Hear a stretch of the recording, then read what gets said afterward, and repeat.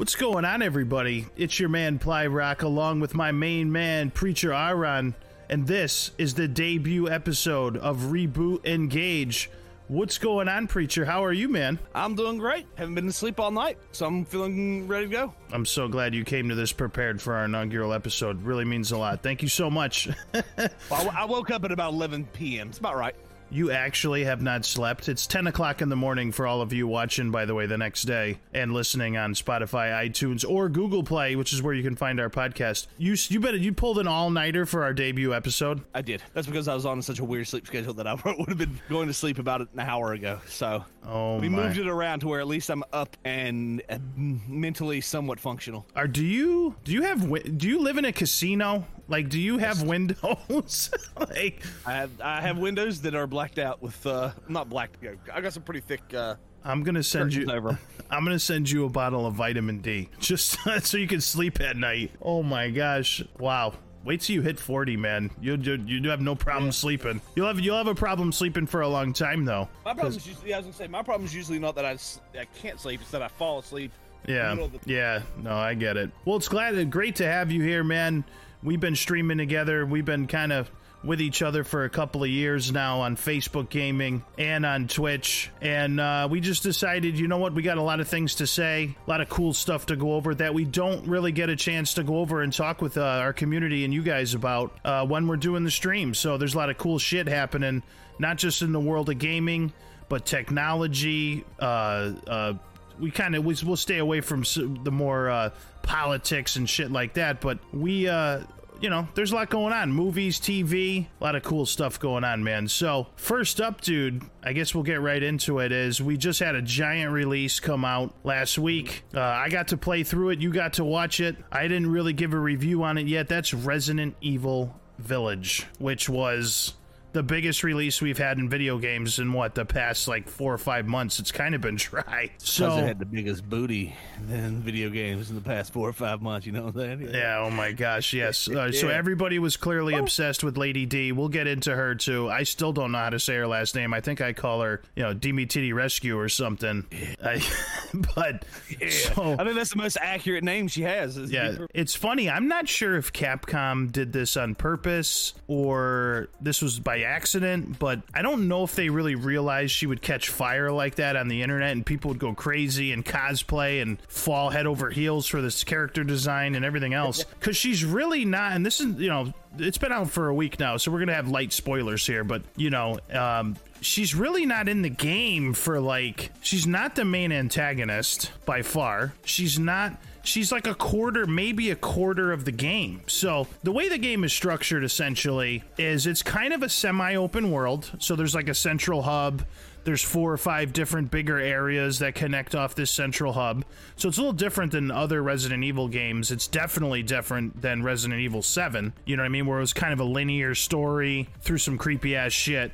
This one is a little more open world, and she's one of those theme park feeling sections off the main hub. So she's not, once you beat her, and she is the first lord, there's 4 lords, by the way. Once you beat her, she's done. And then she's the first one. So she's really not at the forefront of everything. So I don't think Capcom did that on purpose. I think if they had known she would be like that. It's a 50-50 there, because they made the beta or the demo involved her cast, and so I think that's part of why they used her as the main. Mm-hmm. And she is a very interesting character. She is the first one you get, so you can kind of... The idea, I'm guessing, thinking from a marketing... is they get you hooked. Because you're like, oh, this is her! We're in the... And they get you to where you're already in... By the time you're done with her, you're invested. It's kind of like making sure you get to that point where you're invested in the story, and then you're like, wait a minute, I just killed her, but there's more. Where do we go now?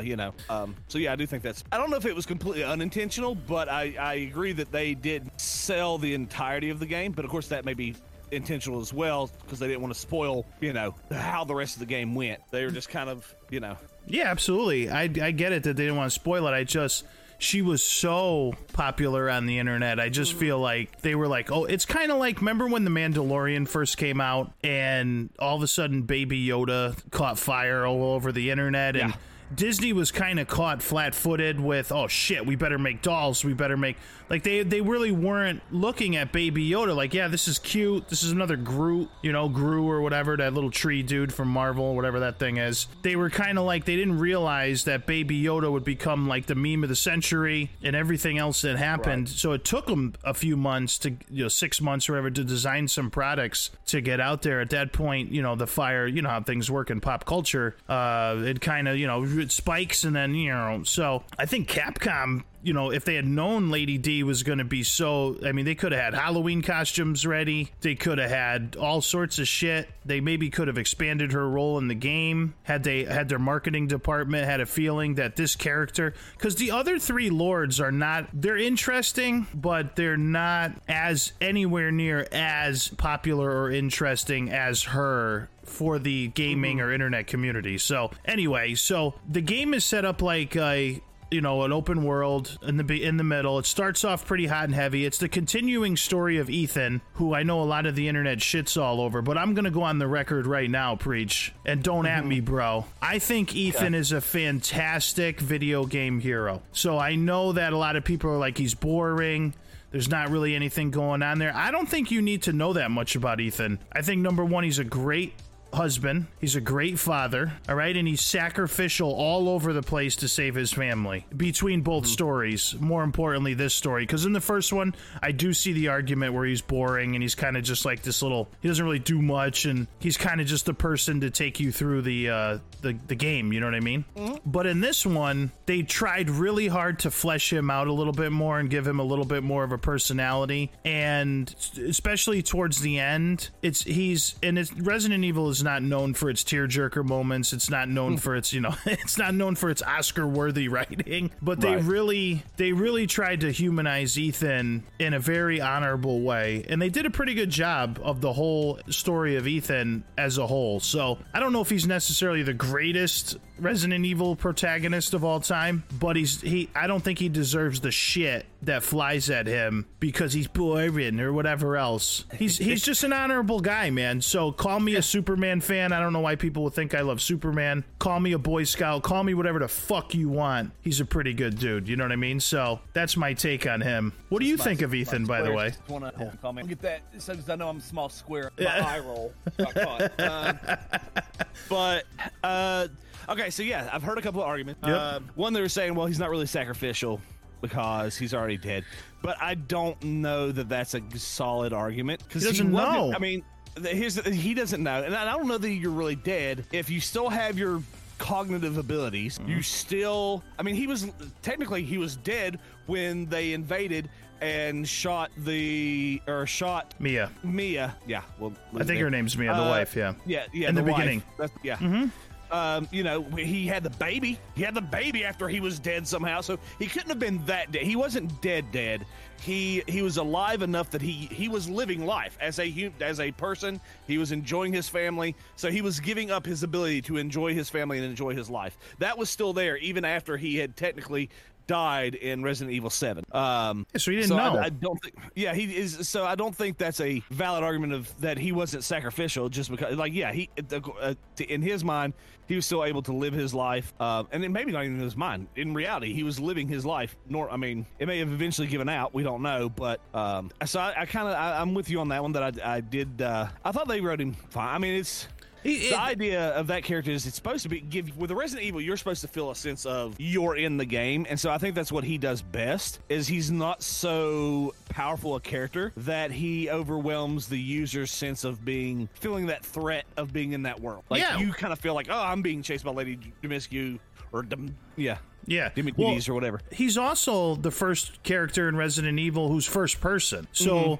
Even more so than when you're playing as Leon and you're playing as Claire and you're playing as Chris and all these other Resident Evils, you were one step back in third person view, watching. You were controlling the character, but you were watching the character the whole time. The mannerisms, the reactions to the zombies, everything else.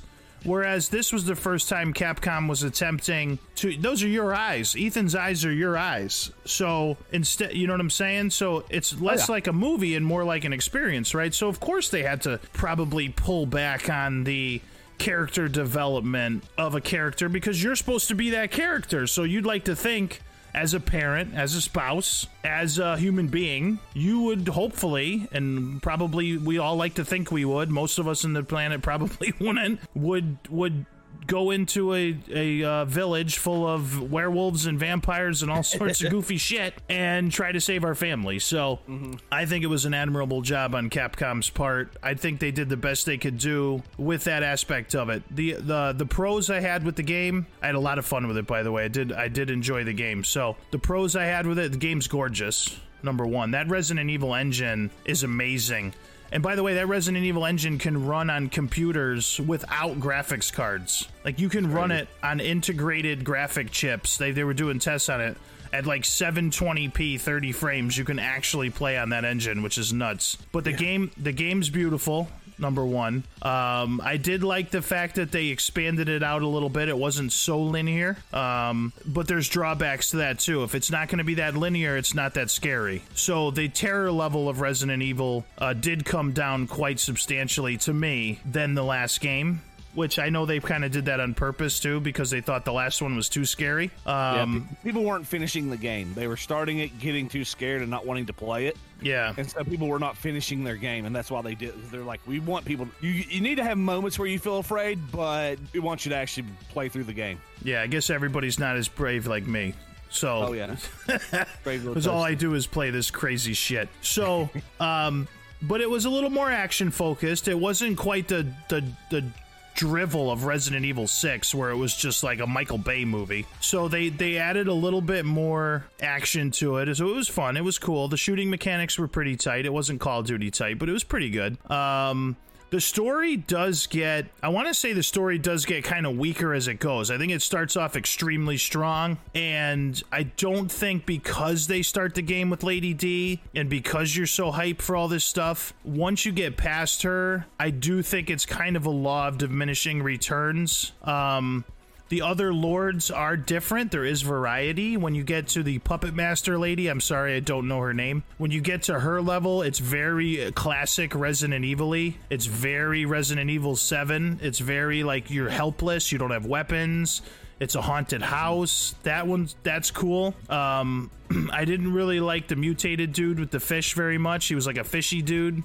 He was lame, I thought. And then he was weird. He didn't really like the other. I love it, man. To be with me.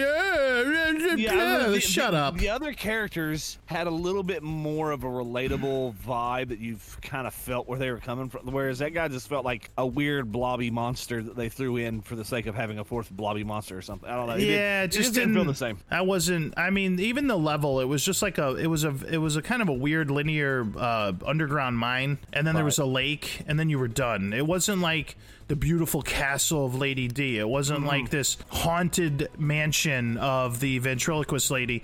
Even Heisenberg, who's one of the other lords, he's almost like Magneto, where he can control metal. His factory was pretty cool. It was a little too, I think, science fiction-y. It was weird. It was like, I felt like I was playing Quake. Do you remember Quake? Mm-hmm. And it kind of felt like those characters, like those alien cyborg dudes, like the Borg. Like, it wasn't quite like creaturey. It was more like cyberpunky. But it was cool. It was cool. But those three other people weren't as interesting as Lady D. And the other thing, Lady D wasn't as menacing to me as I thought she was going to be. They did design her like Mr. X, where she was constantly pursuing you in the castle, but she was kind of slow. And, you know, I know Mr. X was slow, I get it, but she was kind of slow.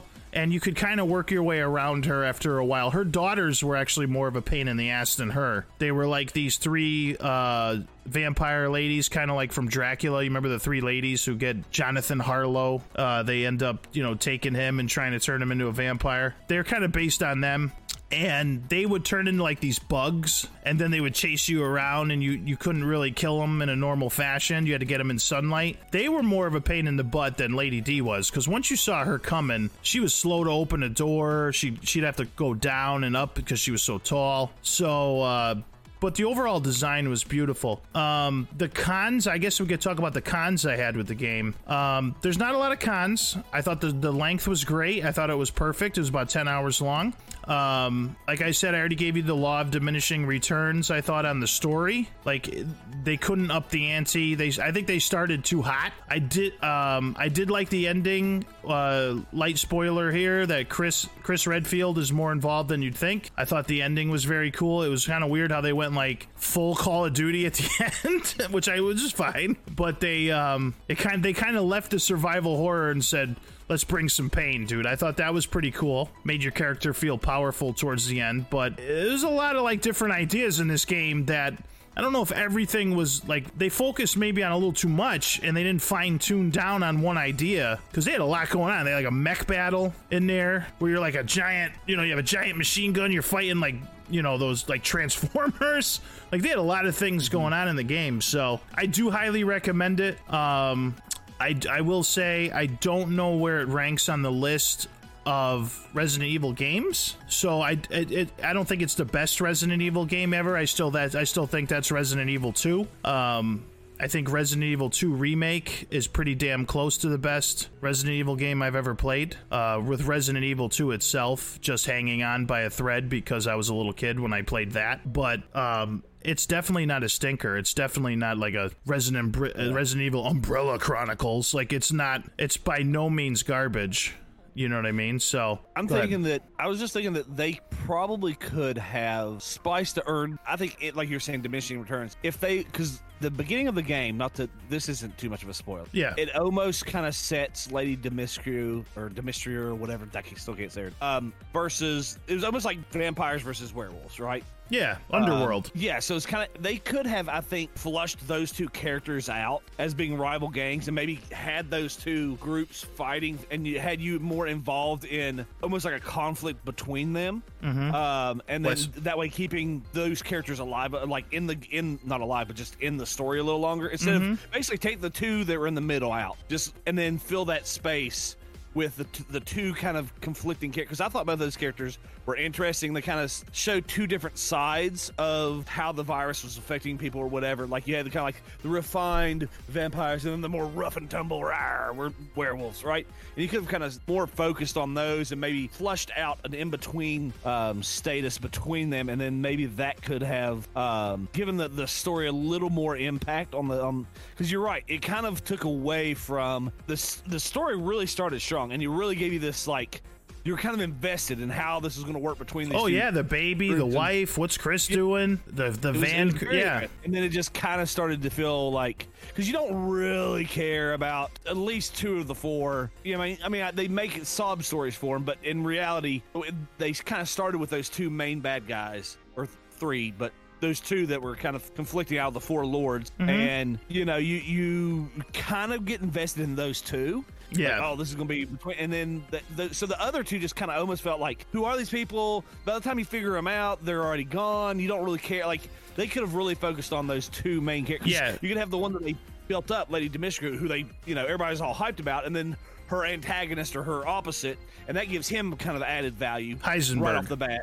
Yeah, Heisenberg. So those two could have really been, I think if they would have spent more time focusing on them instead of trying to add two completely different monsters, they may have been able to, or villains, not monsters. Yeah, they could have used the other two as like mini bosses or as just like side characters or creations of the other two lords, somehow writing them in as, they don't have to be these main characters, because you're right, 2 out of the 4 were like, I don't even remember their backstories. I do remember the ventriloquist lady was cool as hell, so I don't want to completely write off the third lord, because I really did like that little demonic doll and the house that they were in. Like, I thought that was one of the best sustained half hour 45 minutes of the whole game was that haunted mansion, and I wanted more of that. Like, I wanted more of that environment. Okay. Lady D's castle was more like the original Resident Evil, like walking into that first place and like, where do I go? This door is locked, find a key, do kind of that stuff. Whereas that ventriloquist level was more like Resident Evil 7, where like, this is fucking terrifying. What's going on here? Noise over here,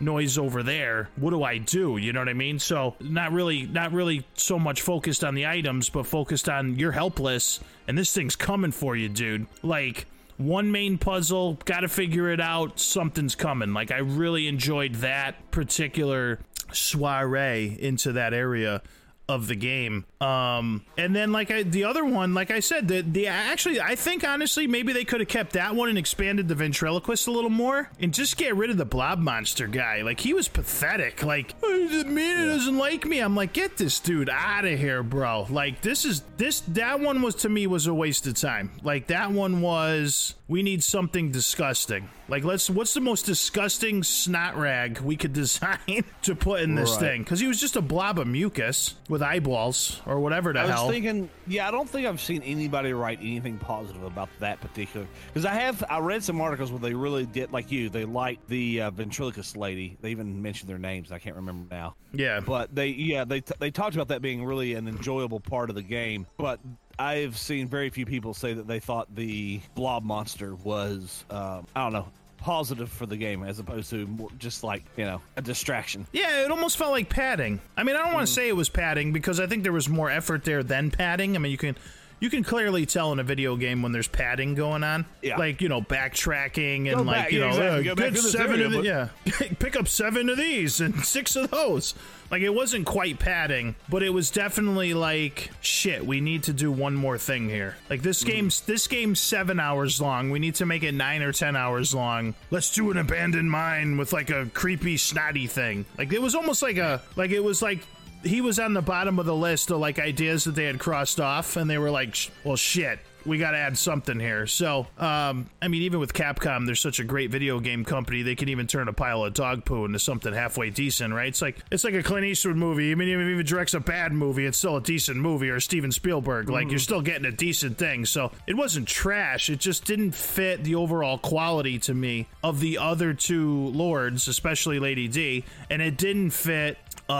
It didn't really fit. He was useless in the story, so that was probably the biggest drawback of the whole thing. I do like the fact, I did like the ending, no spoiler. I did like the fact that they set up the next Resident Evil very nice.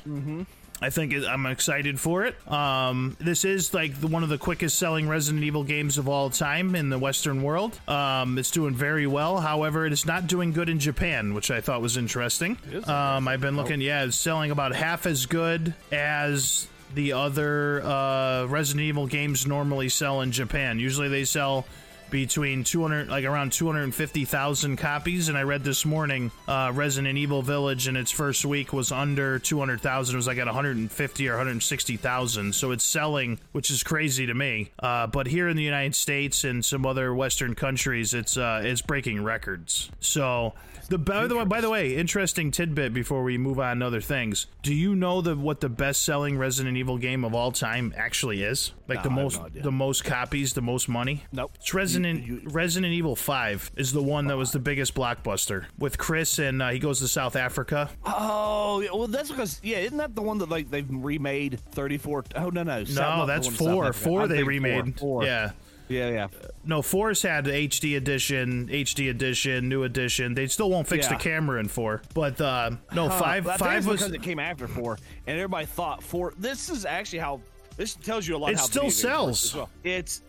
It's the game that comes after the masterpiece. Like, that's why Cyberpunk blew up, right? Before anybody really knew this was going to be a completely different foray for... Yeah, well, their marketing was a genius, too. CD Projekt Red, yeah. But, I mean, and people were waiting for a Cyberpunk game, like they've been wanting one. Yeah. But it sold a lot of copies because of how good The Witcher 3 was. Because The Witcher 3 was a just brilliant masterpiece game, people already assumed the next... And so the same thing happened with 4. 4 was considered it got 10 out of 10s in most magazines, and at worst a 9 out of 10. It was one of those games that was really, really highly rated. And so 5 being like, oh, this is the next one, people were expecting kind of more of 4, and so they went and I do think that's how kind of like video games work now.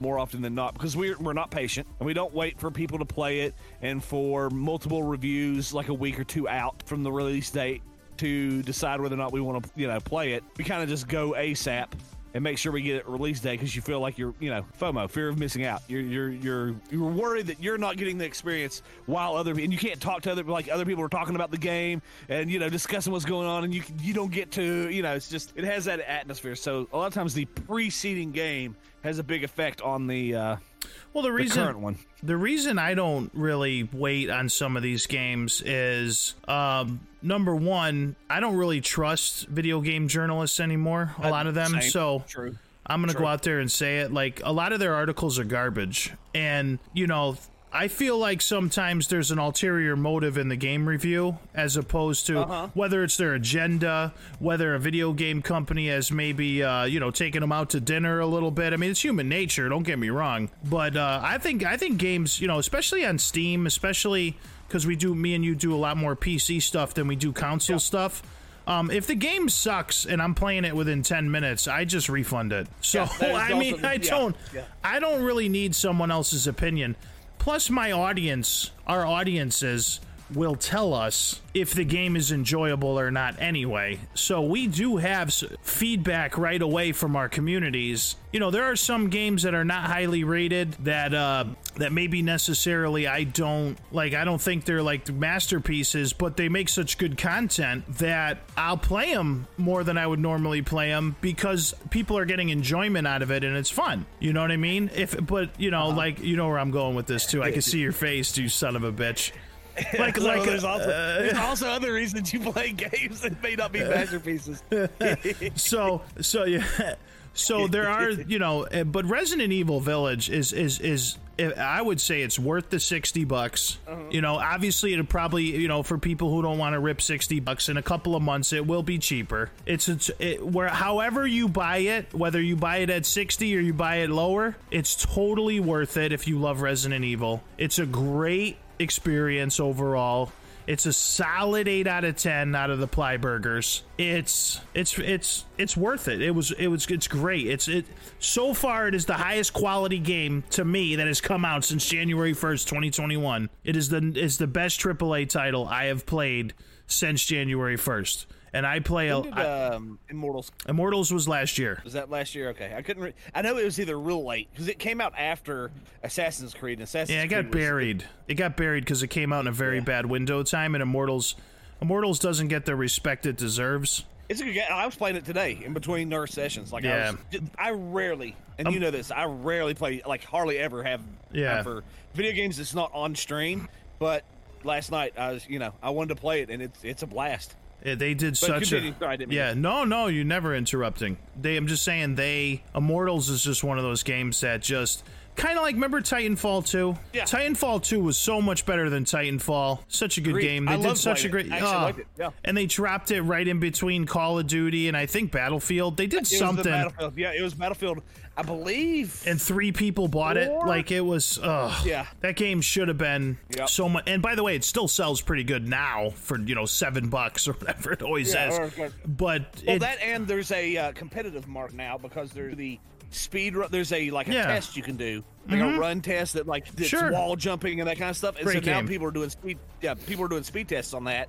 And so that's why it's had a kind of a renewal, because other than just playing the multiplayer, there's now people trying to beat a certain time, and those are huge on Twitch. Those are huge in it's just like Guitar Hero. That game's 1 billion years old, and people are still streaming it and playing it ad nauseum because there's something to that aspect. Yeah, absolutely. Now, speaking of games that could derail other games, now that we're done with Resident Evil, one of your main focuses on your channel has always been Call of Duty Warzone. And I know through private conversations and breaking down the fourth wall that you have been extremely curious and excited for something else. So why don't we lead into that and you tell me what's going on in the world of Call of Duty versus Battlefield? I tell you, baby boo. Yeah. I'm looking forward to Battlefield. They have a release trailer, a release announcement, all that stuff's supposed to be happening. We're pretty sure It's going to be at E3 this year. It's supposed to take place in like June. Well, they've already announced they're having a major Battlefield 6 announcement. It's like the big Battlefield 6 announcement will be June 2021. So in, less than a month probably. But whenever E3 is, which I think it's around that time, that's why everybody thought it was going to be an E3 event. They're going to make their big announcement for it. Sure.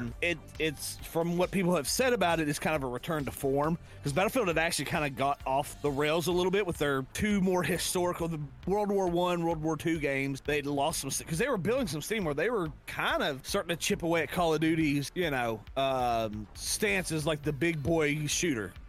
The king of shooter. And then I think both Battlefield, I think they called it 1 because they were dumb and it was World War I. And then Battlefield 5, which was World War II. Their numbering system got wacky too. But it didn't have that same mechanic and feel that all the previous Battlefields had. But this one is supposed to kind of be returning to form. They actually took some time with it. That was the other thing. They started trying to make annual to biannual releases, and this one they've had years to work on. They've had I think 5 years. They've been working on this one.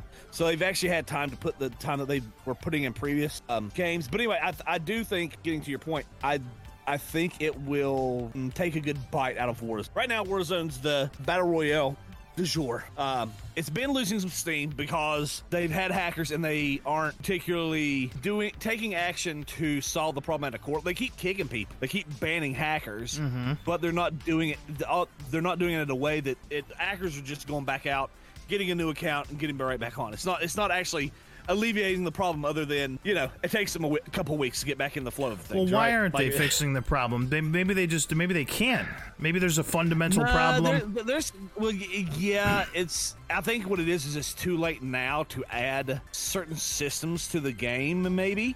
But it's not really. They just don't have any anti-cheat. The people are like, well, you could use the same that CSGO uses. You can use the same as this, and this. I mean, I don't. They never really just put that. I honestly think it was a money thing. They just felt like it. Yeah, I think it's because it's pretty expensive to develop and implement it. I don't know. It's kind of a weird thing because, here's the thing. It would be one thing if it was just kind of like the peons that, any shooter you go into, you're going to find people who claim that there's cheaters, even though it's just other people are good. Well, yeah, that's just natural. This one actually has just swaths of documented cases showing people just hacking beyond, even after they go, oh, we just banned 30,000 hackers. Within a week, there's people just, doing stuff that's clearly hacking, just well, let me ask you this. Shooting through stuff. Let me ask you this. Is this is clearly a PC problem? This is not really... nowhere. Well, I know there's crossplay, but let's just say it's not as much on the PlayStation and Xbox. I mean, the hackers aren't generally on the consoles. The horrible hacking is not on those. There are some hacks now for consoles. There's controllers that either load the hacks from the controller, but there's also controllers that completely neutralize recoil for any gun. So you can have a gun that the factor that keeps it from being overpowered is that it has a high recoil. Yeah. If you take that out, all of a sudden it's impossible. There's ones that have increased aim assist in the controller. There's a few things like that those are cheats. They're just not as egregious as, say, blatant wall hacking where you can see people all across the map even though you're not supposed to, or the auto lock on where it's just you literally pull up your gun and it sucks right onto somebody and shoots. It's not that bad, but it's there's some pretty significant ones still on console. But yes, the worst problems are coming from the PC. It's always going to be the case because PC is an open platform and people are able to you can program and get in there. You can get. Go ahead. I have never in the history of video games seen a game come. You included have this weird hybrid love-hate relationship with this fucking game. When I look at Twitter, when I look at all the other streamers, communities, gamers, whatever, I have never seen a game bitched about more that still is played all and streamed all the time. I have never seen it. I'm not a huge Call of Duty first-person shooter guy. I used to love the campaigns. I get home on Call of Duty Day, I used to call it, take my 3 or 4 hours, put on my headphones, run through that Michael Bay 3-hour story, jump into some multiplayer when I was younger. Call of Duty Modern Warfare 4 was the greatest thing of all time. Oh, yeah. For PlayStation 3, it was my life when I was a teenager. It was great. But, I never, within a couple of weeks to a month, I maybe prestiged once and I was was always on to something else, you know? So I've never been that real hardcore, and I know you're a hardcore FPSer, but I've never seen such a community of people just shit all over one particular thing all day and then go, yo, I'm going to start my stream, I'm going to play some Warzone. Like, I've never seen it.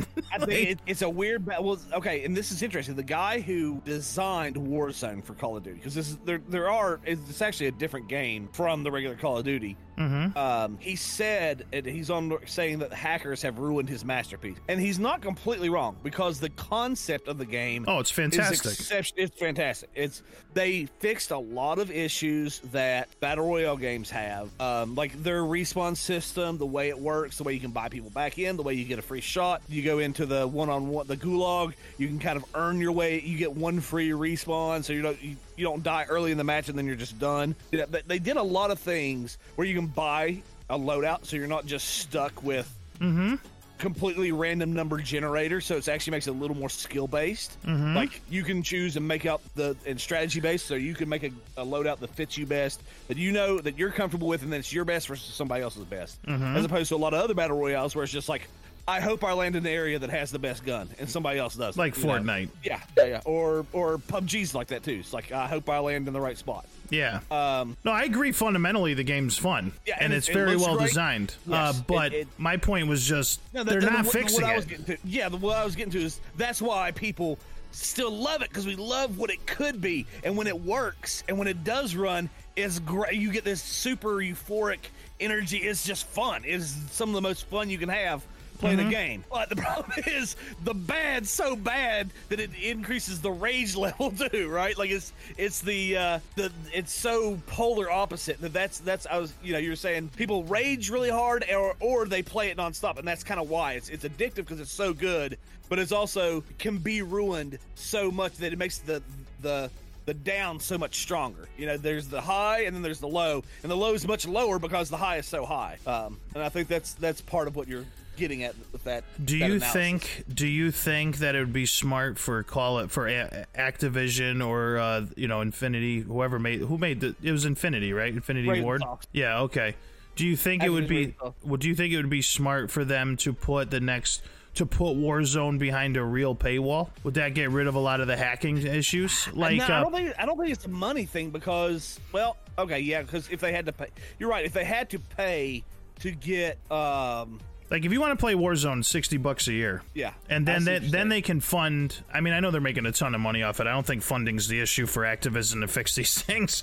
But what if they, like, all right, remember when the first Battle Royale attempt was the Black Ops 4? Did that have the same level of hacking and problems because that's always been behind a paywall? I didn't play that one as much. I'm going to be honest. Look, at that time, I was playing with a different group of people, and so they didn't want to play it that much, so I played as much as I could, but it wasn't a game where you wanted to jump in by yourself and play. Yeah. And that Call of Duty particular wasn't as popular as some other ones too. Yeah. So I think but a lot of people liked it. I do think it eventually succumbed to, I mean, all of them, if you wait long enough, they get taken over by hackers to some degree. I do think for some reason Battlefield's had hackers, but it's never felt as overwhelming as... It's not as egregious. Yeah, as egregious as this one has been. And I do think that maybe what you're saying is part of it, is you can just get a hack and then... Well, it's kind of like... Oh, you get kicked, you just start a new profile, and then boom, you're right back in. That's what I mean. So, I don't know. I mean, it's kind of like, it's kind of like a dating site, right? So, like, say you're going on a dating site, you go on one of those free ones. Boy, you get a lot of fucking profiles. You're like, what the fuck is this? But if you go on, like, one that costs a little bit of money, all of a sudden, a little bit higher quality. You go on one that's expensive, you start getting rid of all the riffraff, you know what I mean? So, I don't know if maybe Activision can put... I mean, maybe they're afraid to, because the free-to-play model just so sucks up so many people to play the game. The other thing with Warzone... Because they could do IP ban or hardware ban. Those are both things that can happen. Yeah. They just haven't implemented them. So in other words, they can go get the data from your computer about the hardware that you're running and ban any computer that uses that hardware. And then you're just stuck. So they could do that, but they're not. Or the IP address. It's not as hard because people can play on... a lot of people are playing on PNs, and so they can kind of spoof their IP. But it does... That does more than just nothing. And they don't do either right now. They just kind of ban an account and accounts are literally free. You can make one again in another 2 days. You know, it's so I do think Activision could do more without having to charge for it. They could still limit. There's other steps before they had to go if they felt like it's a huge monetary loss to not go free to play, like they would lose more players than it's worth. They could. It's a numbers game. It's a numbers game. They don't. Yeah. If you can't make enough noise and dent the company's financial returns for the problems that it's like an insurance company, right? So if they're paying out a certain amount of claims, but they're raking in a certain amount of money that's way higher than the claims they're paying out, they're not going to change their business model no matter if, people are blowing up on Twitter or whatever. I mean, they'll massage you a little bit to try to shut you up, but they're not going to fundamentally change what they're doing. So until people stop playing Warzone, until people stop buying the $15, $20, whatever it is, pass for Season 3, Season 4, they are not going to clean up the game to the problems that you're saying, because overall, overall, I'm sure the overall majority of people are not hackers. The overall majority of people are playing the game, buying the season pass, everything else that they've been doing. And well, it's oh, go ahead. Sorry, I got another point. Once you get there. No, it's okay. So I just don't. If people are not willing to come together to force their hand, like really, like they're not going to. I'm not their target demo, I guess, really, anymore. I'm their target demo for the $60 story. I'll play the story, and I know I'm weird, but I'll play the story. I'll play a little multiplayer. I'll check out the thing, and I'll play with you once in a while. Like, I'm not the dedicated... My play time on Call of Duty over the years has dwindled from, in a calendar year, 23 days worth of play time down to, 2 days total in a year or whatever. So to me it's not as huge of a deal. But if another video game company was doing that to me in a different, like, say I'm excited for the Outlast Trials is coming out, big game coming out for the Plyrock Nation. If there's hackers and all sorts of crap and even if the game's fantastic but there's all these issues, that's when I would feel like you feel, where I would be like, fuck this, and I'd be like screaming at them, and I'd be so frustrated because it's right there, it could be so great. So I empathize. I feel with what you're saying, man. Yeah. Well, what I was going to say is I think part of the problem also is there's not a game that has come out since Stone dropped and took most of the big shooting streamers. No. Like in the Tatman, Stone Mountain, Nick, a lot of the first-person shooter streamers are doing... So as long as they're doing it, the people who watch them are going to want to do it. And there's still going to be a pop. So that's why I think Battlefield 6 has a chance to take it on, because Battlefield 6 was almost like one of the original battle royales. Like, they had huge maps, and you could drop into different places, and it wasn't like this small tiny map that you could use a sniper and you could use strategy and take over this place and use a vehicle to drive over and flank an enemy and get behind them and capture a spot and that kind of stuff. Like, a lot of that strategy, and I think, and this has been theorized, whether or not Battlefield 6 is going to have a battle royale mode. They may be having a battle royale that's based off of their engine and their shooting or their game, which would also be interesting. But I do think, I watch a lot of these streamers, and they are saying, we're ready for something new. We're tired of this game this as it is. We're kind of ready to try something else. This game's gotten even with the updates.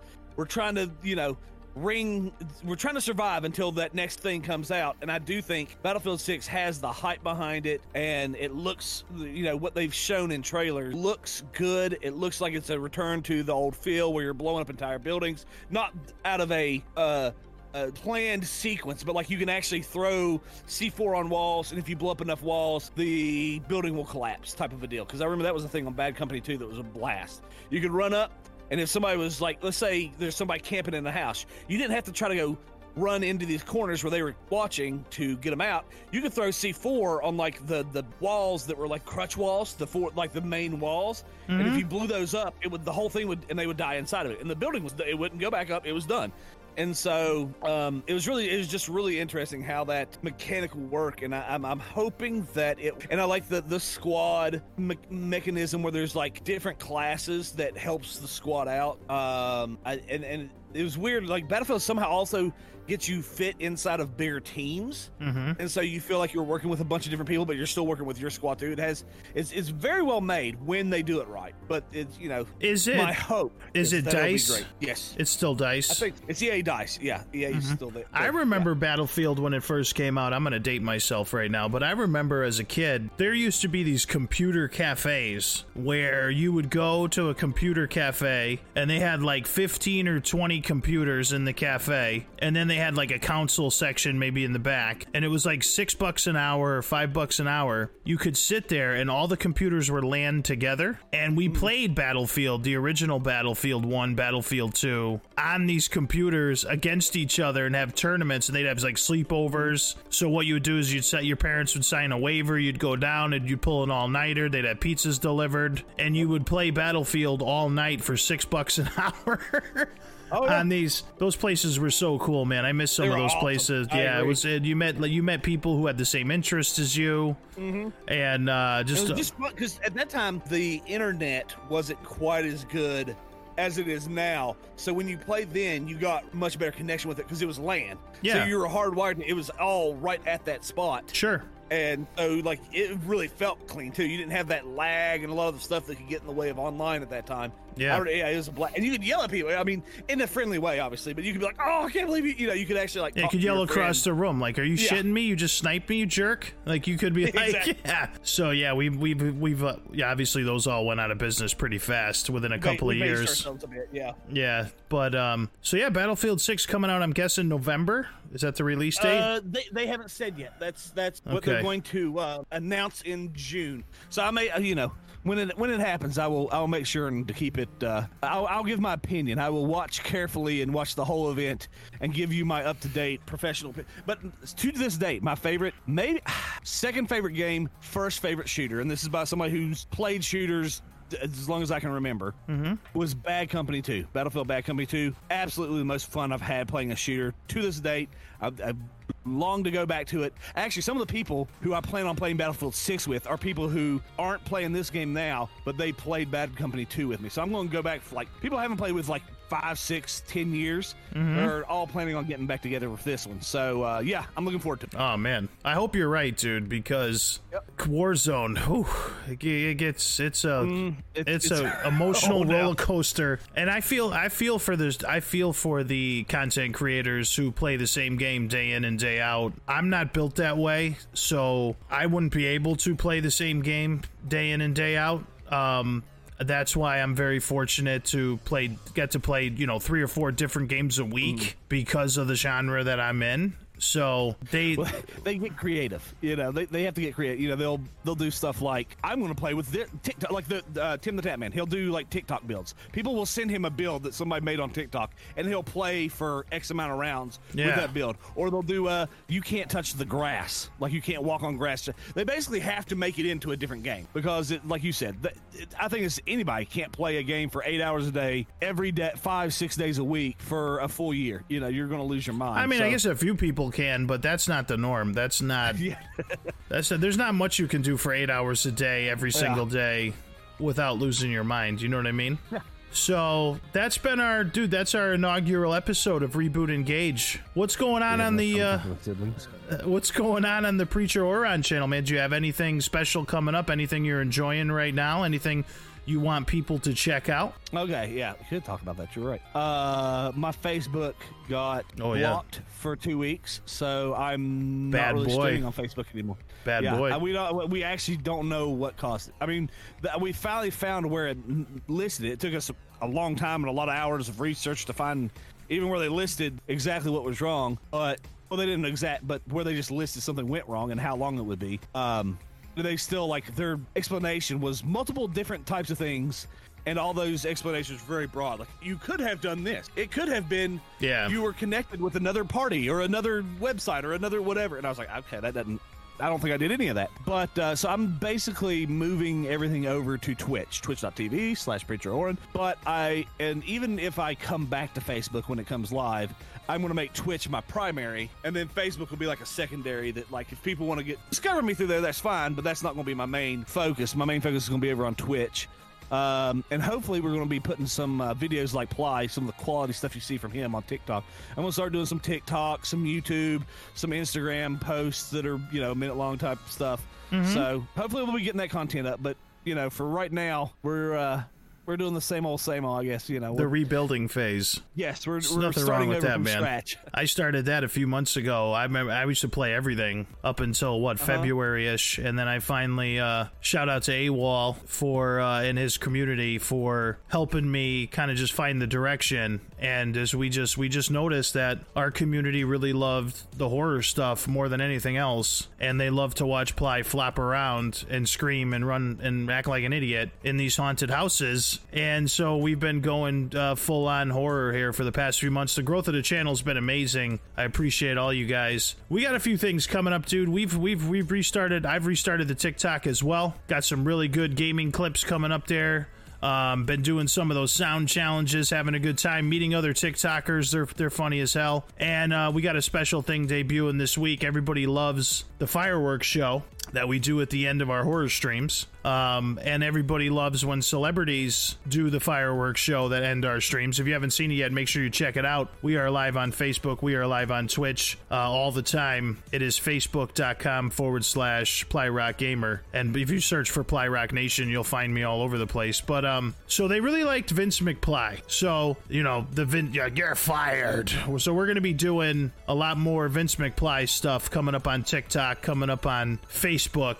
And the Macho Ply, yeah, they like him too. So, and we've got Grandma Babushka coming up. So, Grandma Babushka herself, the grandmother of the Ply Rock Nation, is going to be doing an entire horror stream here on May 28th at 9 o'clock. So, a lot of good stuff coming up. Plus, this podcast, we're just getting it started. We've got a wonderful graphic designer handling our new logo, which is going to be debuting soon.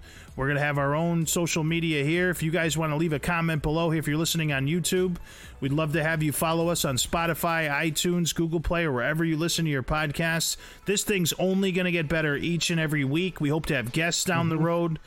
We hope to talk about the things that you want to talk about, the things that we want to talk about, not just video games. We'll do whatever the fuck we want over here. This is a Joe Rogan-esque inspired type podcast where we're going to have a good time, man, because the world's already full of enough shit. So this is where we can come to just veg out and have a good time with each other. And my co-host Preacher, thank you so much for accepting this assignment, hanging out with me every week for an hour. It's been a blast. We will see all you guys on the next Reboot Engage.